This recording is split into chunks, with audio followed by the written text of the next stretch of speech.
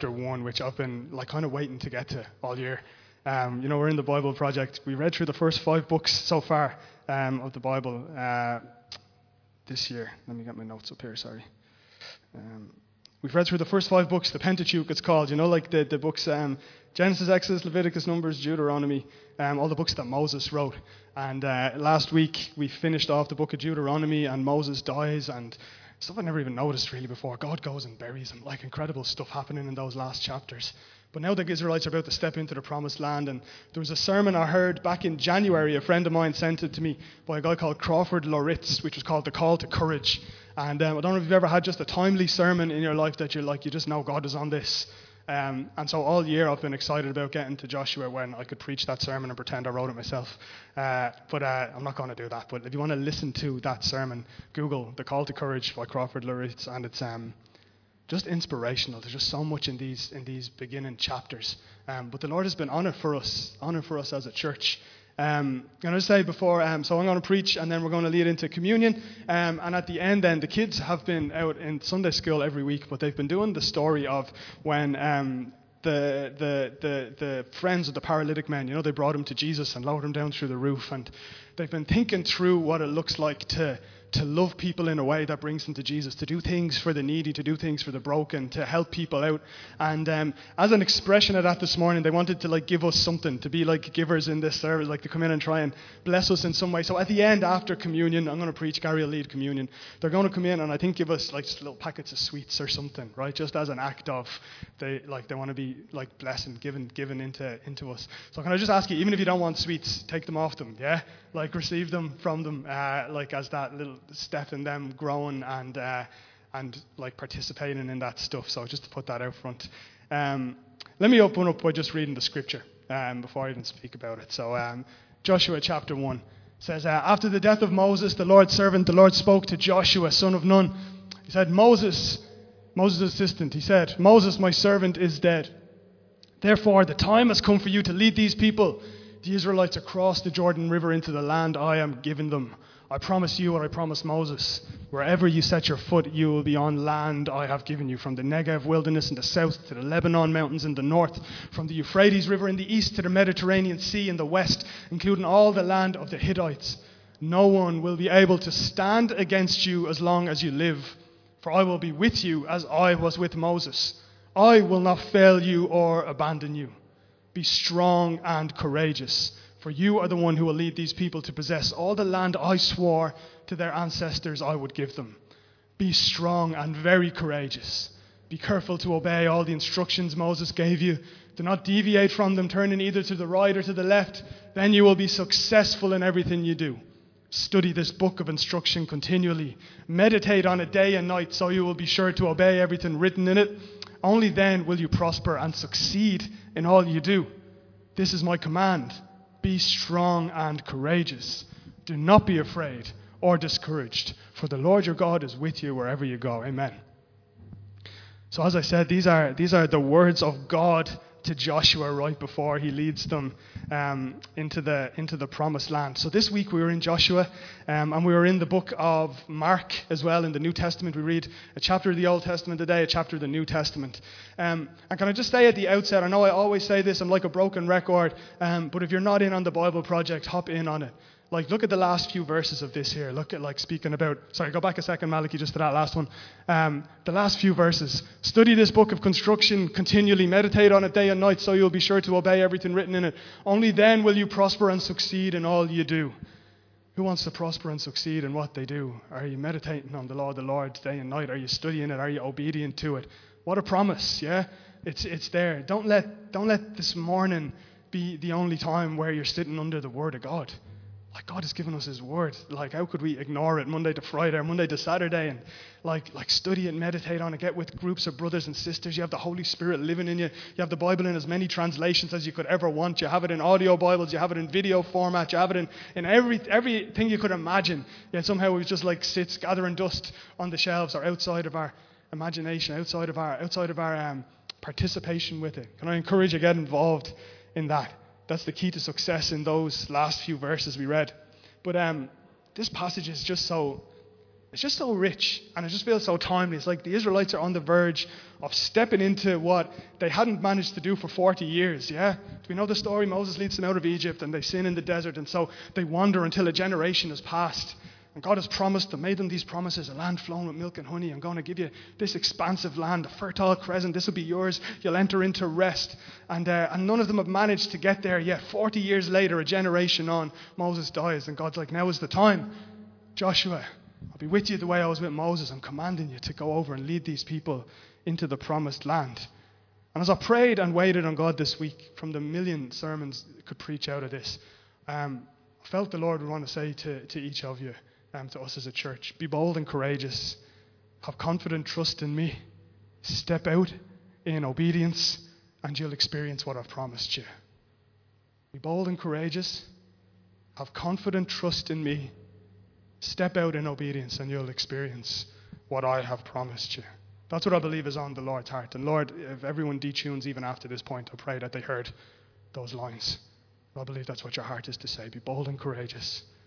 Have confident trust in me. Step out in obedience, and I will lead you into what I've promised you. Amen. What I want to do is it's almost like do sermon backwards, right? If I let you in a little like preacher's format. Here's the format I usually follow in preaching. Show what God wants for you. Yeah, like hold it out to you from Scripture, make you want it as well. Then show you how it's impossible to do it, right? Because we're powerless to do it. Then show you how Jesus has already done it for you. And then hopefully lead you into a place of wonder and worship in Jesus, where from the inside out he transforms your heart and you get to do the thing that I held out to you in the first place, right? So usually I'm preaching something, and then we get to Jesus as the payoff, how Jesus is the real fulfillment of it, and always leading into there. That's as well why we do communion straight after sermons. So for if at any point a preacher or whoever it is doesn't get to that point, still we get to Scripture and we're like, none of this happens without Jesus, yeah? None of this is fulfilled without Jesus when we come to communion and his table and we're reminded of the cross. That's why we follow through with that stuff. But what I want to do is start with the Jesus stuff so that you know that this is for you. You know, this isn't just like some Old Testament scripture, just some story out there and you kind of detach. Well, that was good for the Israelites. I haven't been wandering around in a desert. I don't need to like fight a battle to take any land. That's not really relevant to me. Or you just allegorize it or whatever. I want to show you that get to the Jesus stuff straight away.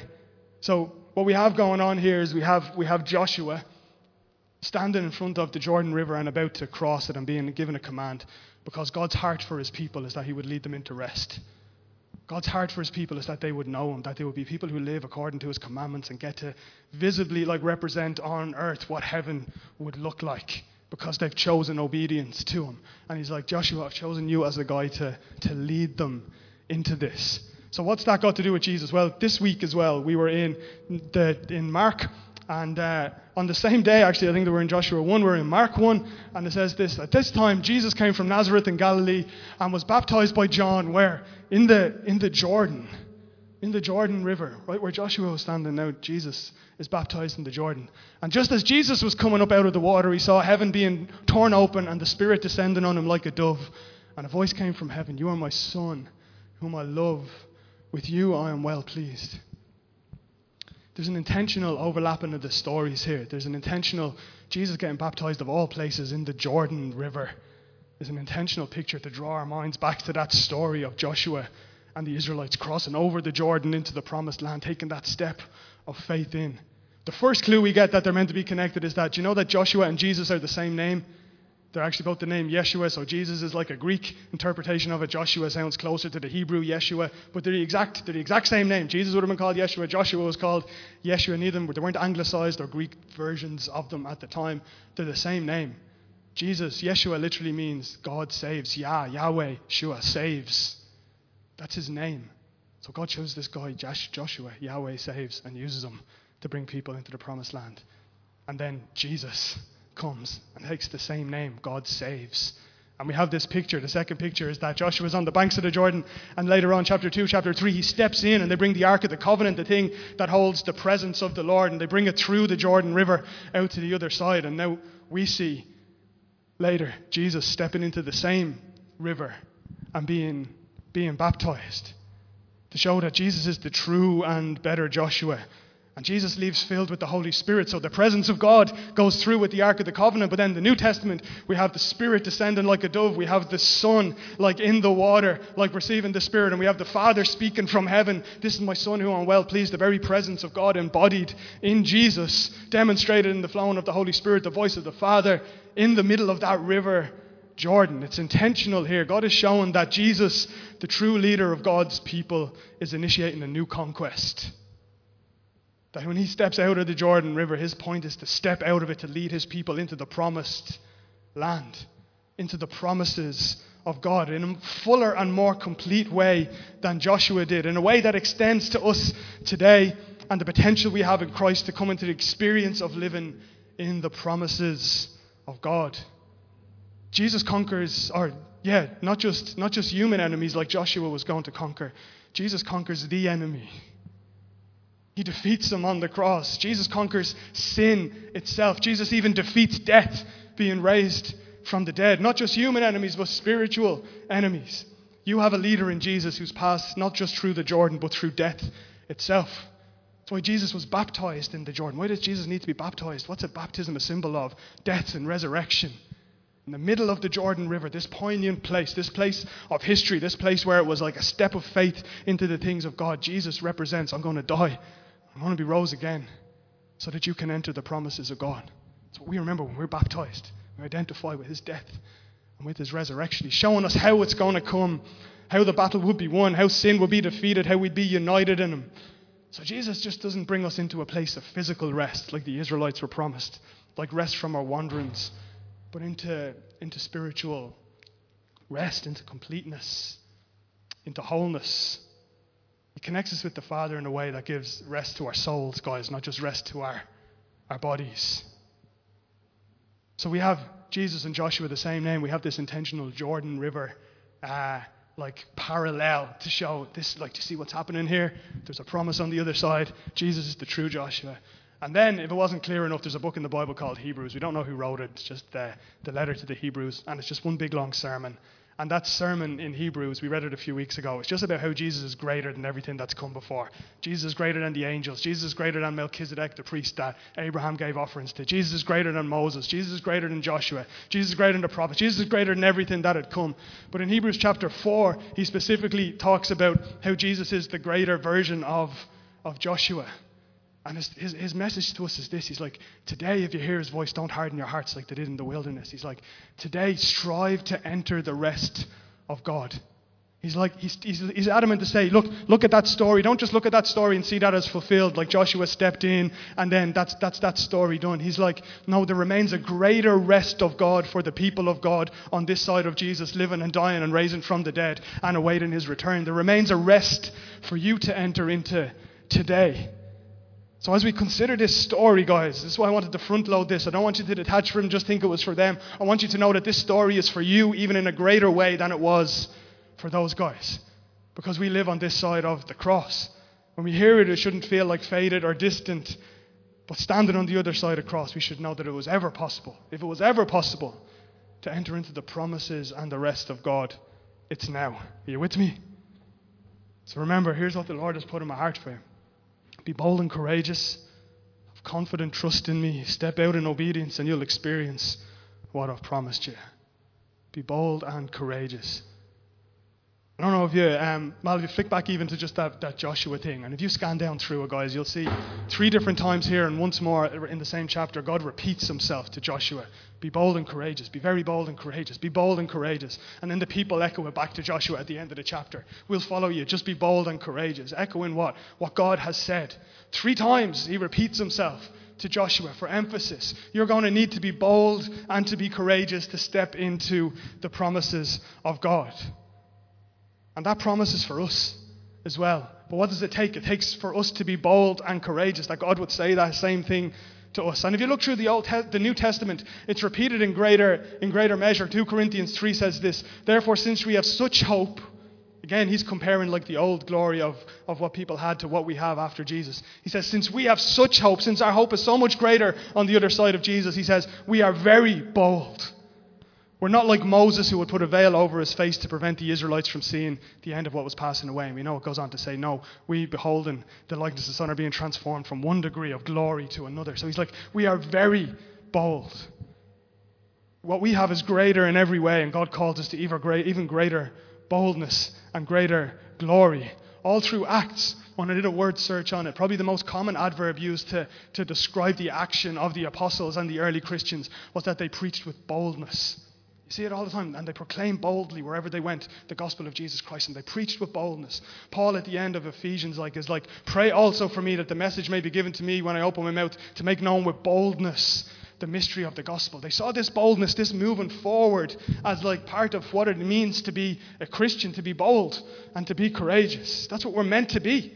Faith-filled, spirit-filled people. That should be a characteristic of what it means to be a Christian, not a person who hangs back, but a person who's bold and a person who's courageous and moves forward. If God could command Joshua to be bold and courageous based on his promises, how much more would he say to our hearts today, now that we have the Holy Spirit living in us? Like the audacity of that statement. Here's some people who didn't have the Holy Spirit living. We have the Holy Spirit living in us. How much more would God say, be bold, be strong, be courageous? 2 Timothy 1, he says, for this reason I remind you to fan into flame the gift of God which is in you through the laying on of my hands. For God gave us a spirit, not of fear, but of power and love and self-control. God has given us his spirit, and it's not a spirit of fear. It's a spirit of power, of love, and of self-control. Later on in Hebrews it says, we do not belong to those who shrink back and are destroyed, but to those who have faith and are saved. Man, we need Christians who step up to that. Like people shouldn't be looking around like wimpy Christians. You know, like looking around like lame Christians, like just hanging around, drinking diluted orange and eating digestive biscuits, whatever it was. You know, I'm not the kind of phase of Christianity. It's like, we should be the bold and courageous people, inspiring people to great things. People who believe for better, the people who are willing to fight, the people who are fighting not just for ourselves, but for others, the people who are going after the things of God, people who are ambitious, who are taking steps of faith that look crazy to the world, but then seeing God come through. Be bold and courageous, church. Be bold. Don't be those who shrink back. The Bible's told you, you're not those who shrink back and are afraid. Where have we shrunk back? Where have we not pressed forward? Where are we have we heard the call of God and just kind of ignored it?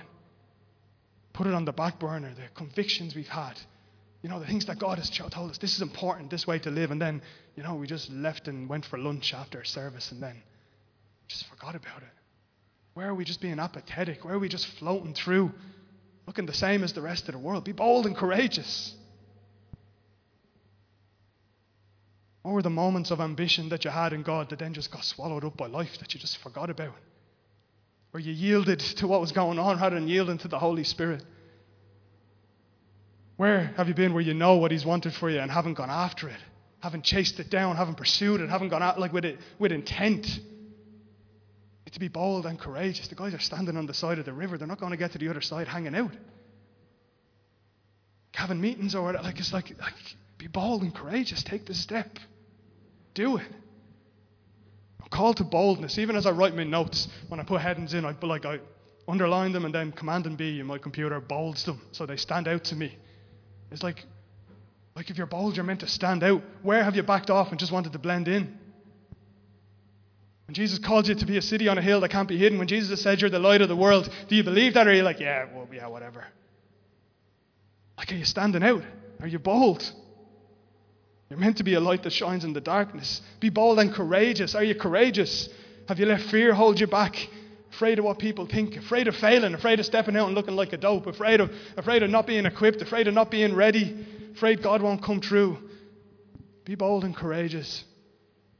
Have confident trust in me. God says this to Joshua and to you. He says, I'll promise to you what I promised Moses. Wherever you set your foot, you will be on land I've given you. Wherever you set your foot, you will be on land I've given you. I'll say it again. Wherever you set your foot. Do you see our action in that? Wherever you set your foot, do you see how there's a step forward necessary?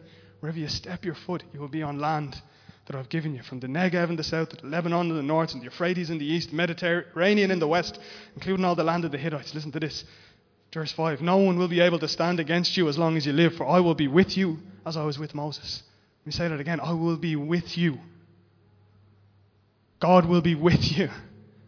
Wherever you go and set your foot, you'll be on land I've given you. I will be with you. Next line, I will not fail you or abandon you. Man, what could ever hold us back if we actually believe that? Wherever you set your foot, you'll be on land I've given you. I will be with you. I won't fail you. I won't abandon you. And we know that's not just promises for them. Like in the little scripture search in your brain, you know, like God has promised the same things in the New Testament after Jesus has come. I will never leave you nor forsake you, yeah? Like I am with you to the end of the age comes with a command to go and make disciples. Like I'm with you. God is with you, so go. Wherever you set your foot, you'll be on land I've given you. That's our part of the call. There's this call to movement, to our active participation in what God has called us to do. And the truth is, guys, it's in the step of faith. It doesn't come before the step of faith. It's experienced in it. The rest of God, the promises of God, don't come on the easy side of the Jordan. They come as we step in faith into it. It's this principle that's true in Scripture, that your growth in your life as a Christian is connected to your obedience to God. You might be like, yeah, obviously, Rob. How am I going to grow? How am I going to grow if I'm not obedient to God?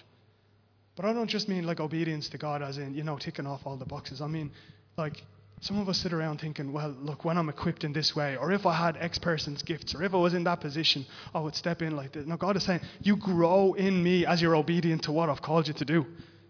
You feel like you can't do X, Y, or Z. He's like, you won't know you're able to do X, Y, or Z until you step into it. Wherever you step, you're going to be on land that I've given you. I'm with you to the end of the age. I won't leave you. I won't forsake you. I won't abandon you. I will enable you to do what I've called you.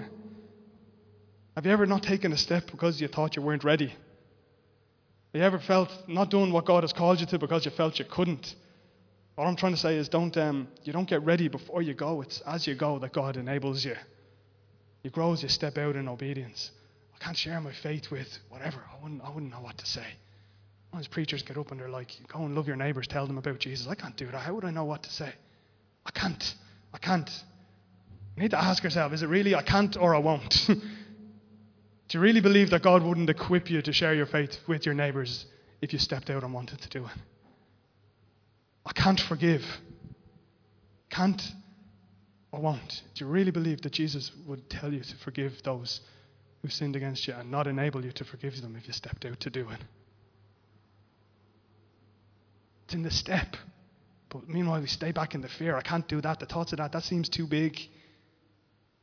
And this mightn't be the promises that you thought I was going to think about. Maybe you thought the promises I was going to talk about are like, you know, all the great stuff. I'm going to experience this. I'm going to be filled with the Holy Spirit. I'm going to be whatever. No, there's this connection between obedience to God and the promises of God. And I've become convinced in this last week or two as I studied it that obedience to what God has commanded us is an experience of the promises of God. And I'll expand on that as I go, but it is the joy of actually doing it, like of stepping out into it, is what it means to step into some of the rest and fullness. Wherever you set your foot, you'll be on land I've given you. But yet we say, I can't, whatever. Insert something you know Jesus has asked you to do. I can't love my enemies. I can't make amends with that person. I can't preach the gospel. I can't make disciples. I can't love my brothers and sisters in Christ. I love myself. I can't have joy in every circumstance. I constantly speak in something that's the opposite of what we know God has said. What's God do when he's sending Joshua into the promised land? He's like, remember to obey everything that I've given you. Like, remember to obey these commandments as you step in, and I'll be with you. Keep the law in front of you. Meditate on it day and night. Be obedient to it. Remember that. It's like contingent on it as you step in obedience that we get to experience the rest of God. Now, those things mightn't sound like rest to you. As I start to list out those things, you'd be like, all right, Rob, I thought you would actually talk about rest like relaxation, like putting my feet up in a bath full of Radox or whatever. That's the rest. That's the rest I want in God, yeah? Can you say some words or sing some songs and then all of a sudden I'll feel like at peace and restful? And I think when we think of it in that way, we're missing out on what God really has for us. And in Joshua, when we go on in verse 12, you've got that slide map. There was some tribes that were staying on the far side of the Jordan, the Trans-Jordan tribes that Moses had given permission to, and they'd already settled. But Joshua is going to them and he's like, right, look lads, your brothers and sisters are stepping over into the land God has given them. You need to come and fight with us. So he goes to make that plea to them. But the language of it is interesting. Then Joshua called together the tribes of Reuben, Gad, and the half-tribe of Manasseh. He told them, remember what Moses, the servant of the Lord, commanded you. The Lord your God has given you a place of rest. A place of rest. He has given you this land. Your wives, children, and livestock may remain here in the land Moses assigned to you on the east side of the Jordan River, but your strong warriors, fully armed, must lead the other tribes across the Jordan to help them conquer their territory. Stay with them until the Lord gives them rest, as he has given you rest, and until they too possess the land your Lord your God has given them.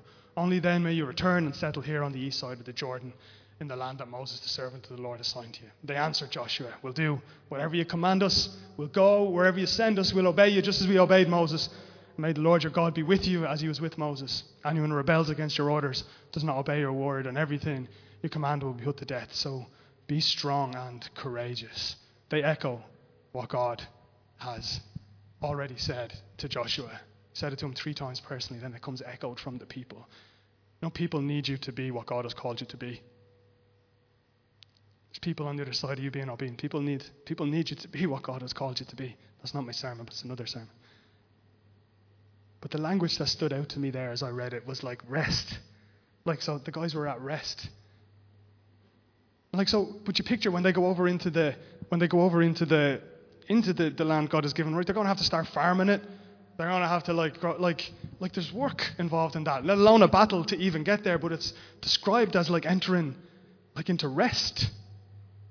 And maybe the obvious thing is they've been wandering around in the wilderness and as like restless people for a generation. And now you're going into a place where you can be established and there. But then in Hebrews 4, if you get a chance to read it, where I told you that is Jesus is the greater whatever, listing thing after thing. Where it comes to the Joshua thing, he talks about a rest that we can enter into. He's there remains a Sabbath rest for the people of God. And I've had a kind of narrow view of that, where I've practiced this Sabbath thing and it's my unwinding and it's my switching off from the thing. And that's part of what my weekly pattern looks like. And that's great, right? But I think God isn't just interested in a Sabbath rest as in a day, a week where you switch off. He wants us to enter into a life of rest. And if you think about a Garden of Eden stuff, I've talked about this before, but God rests on the 7th day. That's the first day of humanity. Their first experience of life is God at rest, and he gives them work to do. But it's not the work is the opposite of rest. It's work is an expression of that rest. I think we're used to seeing rest as the thing we do when we just stop work. But what if rest is more expansive? It speaks about knowing that you're walking in purpose. Knowing, being satisfied with the things that I did today were the things that I was put on this planet to do today.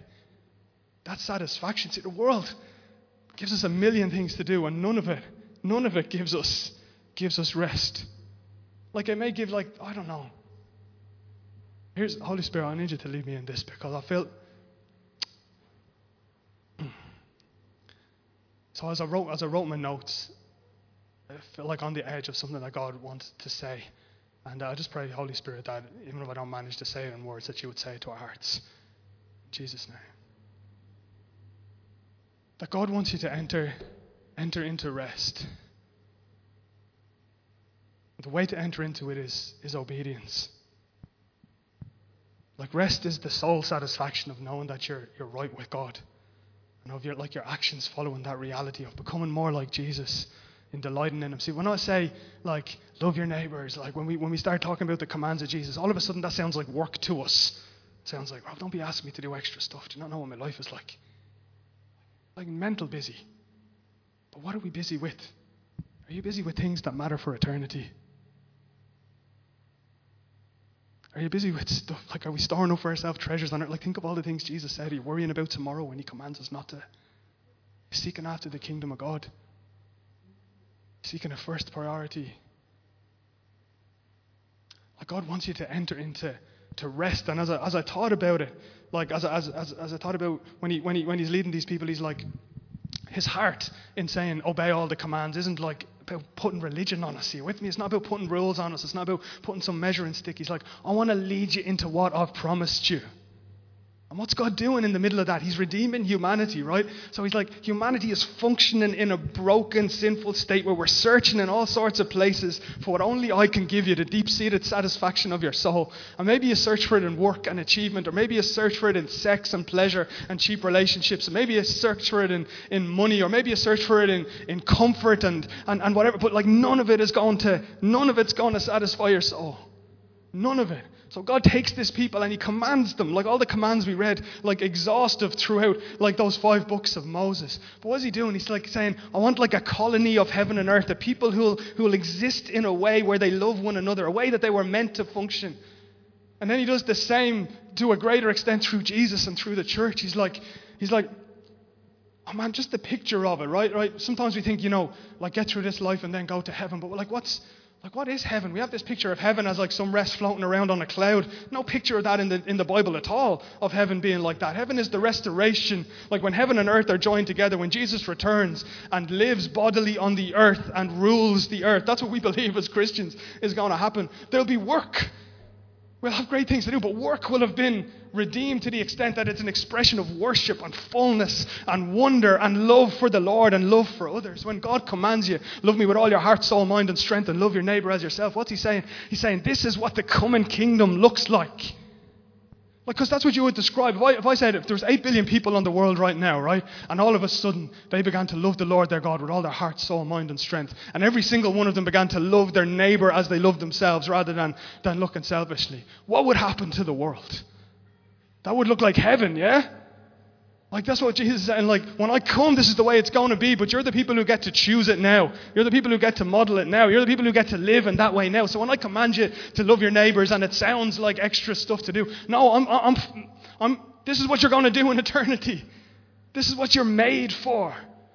Like it's almost like we see, obey the commands of God to get the promises of God, right? But do we not see that living by the commands of God are the promise of God? You with me? Like living in a space where we love, where what we do matters, where we're loved by the Lord every day, where we forgive. Like they are the promise. Life in that is the promise of God. That's what life looks like in eternity under the rule of Jesus. And we need to switch off from like God is some boss waiting to see, because that's the way the world functions. Do your work and get your wages, yeah? But here's how God functions. It's like your wages are your work. Like I'm with you in all of this as you step out in this. You could put your head on the pillow tonight and not be frustrated with your day. But no, man, I walked according to the purposes of God today. I did what I was put on this planet to do today. The world will just make you busy with crap that doesn't get anywhere. Promises stuff, but doesn't do what it says on the tin. Just have some more money, I'll feel great. If it's some more approval, I'll feel great. Never-ending cycle, yeah? Like diminishing returns.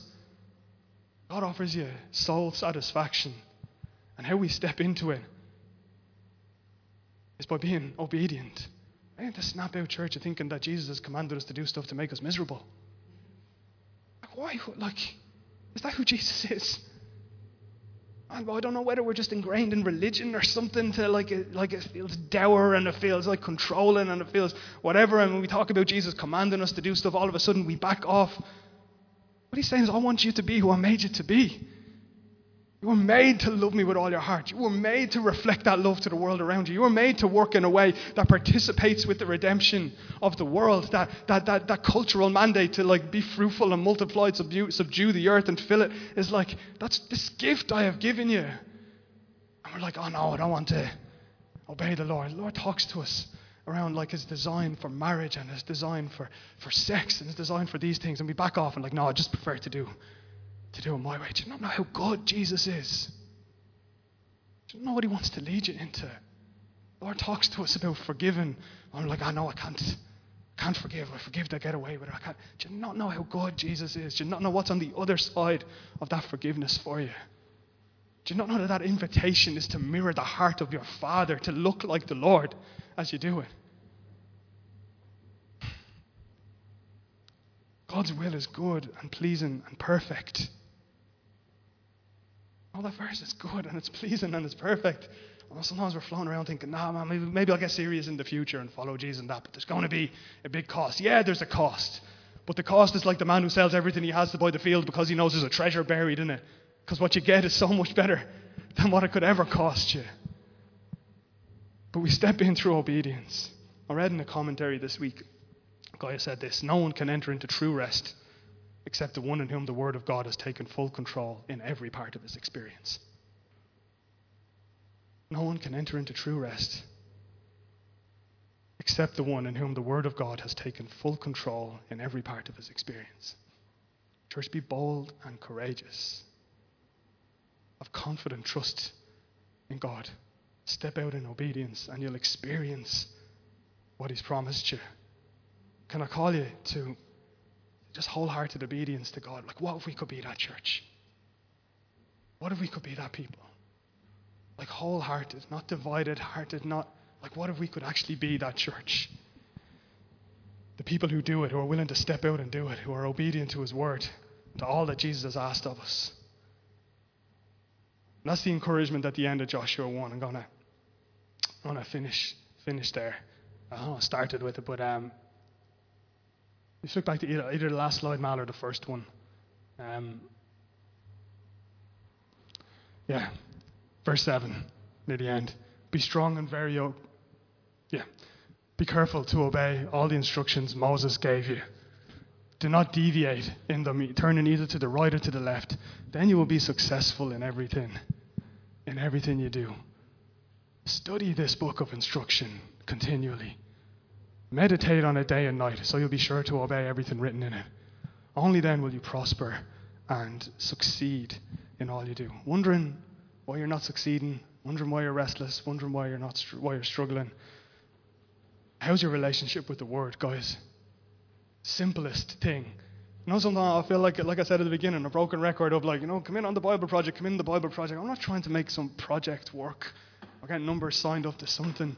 Like, the heart behind that is that you become the people who God has made you to be. I want to see you bold and courageous, on fire for God, looking more like Jesus today than you did yesterday, finding victory over sin, rejoicing and joyful in the Lord regardless of circumstances, aligned with God's purposes, alive in the Holy Spirit, moving forward, demonstrating heaven's rule in your life, an ambassador of the kingdom of God, growing in faith, more faith-filled tomorrow than you were today, and the day after that than you were even tomorrow, growing from glory to glory. That's some of the fullness of the rest that God has you in. And he said, meditate on my word. Here's how you put yourself in the way of knowing what's on his heart.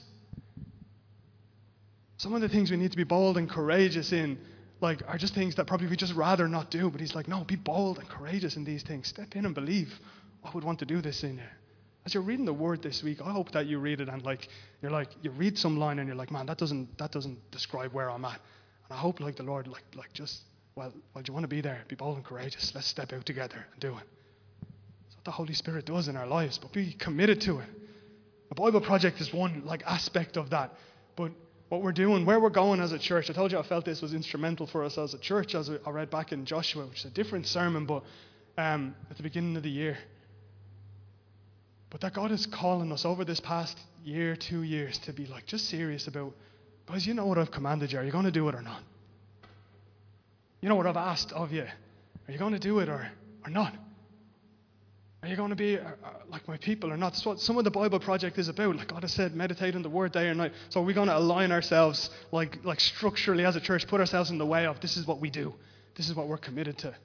And I believe over the next year or so, we're going to make some bold and courageous steps, even in how we're structured and what we do, the ways that we gather as a church, because we want to be aligned with what Jesus has commanded us to do.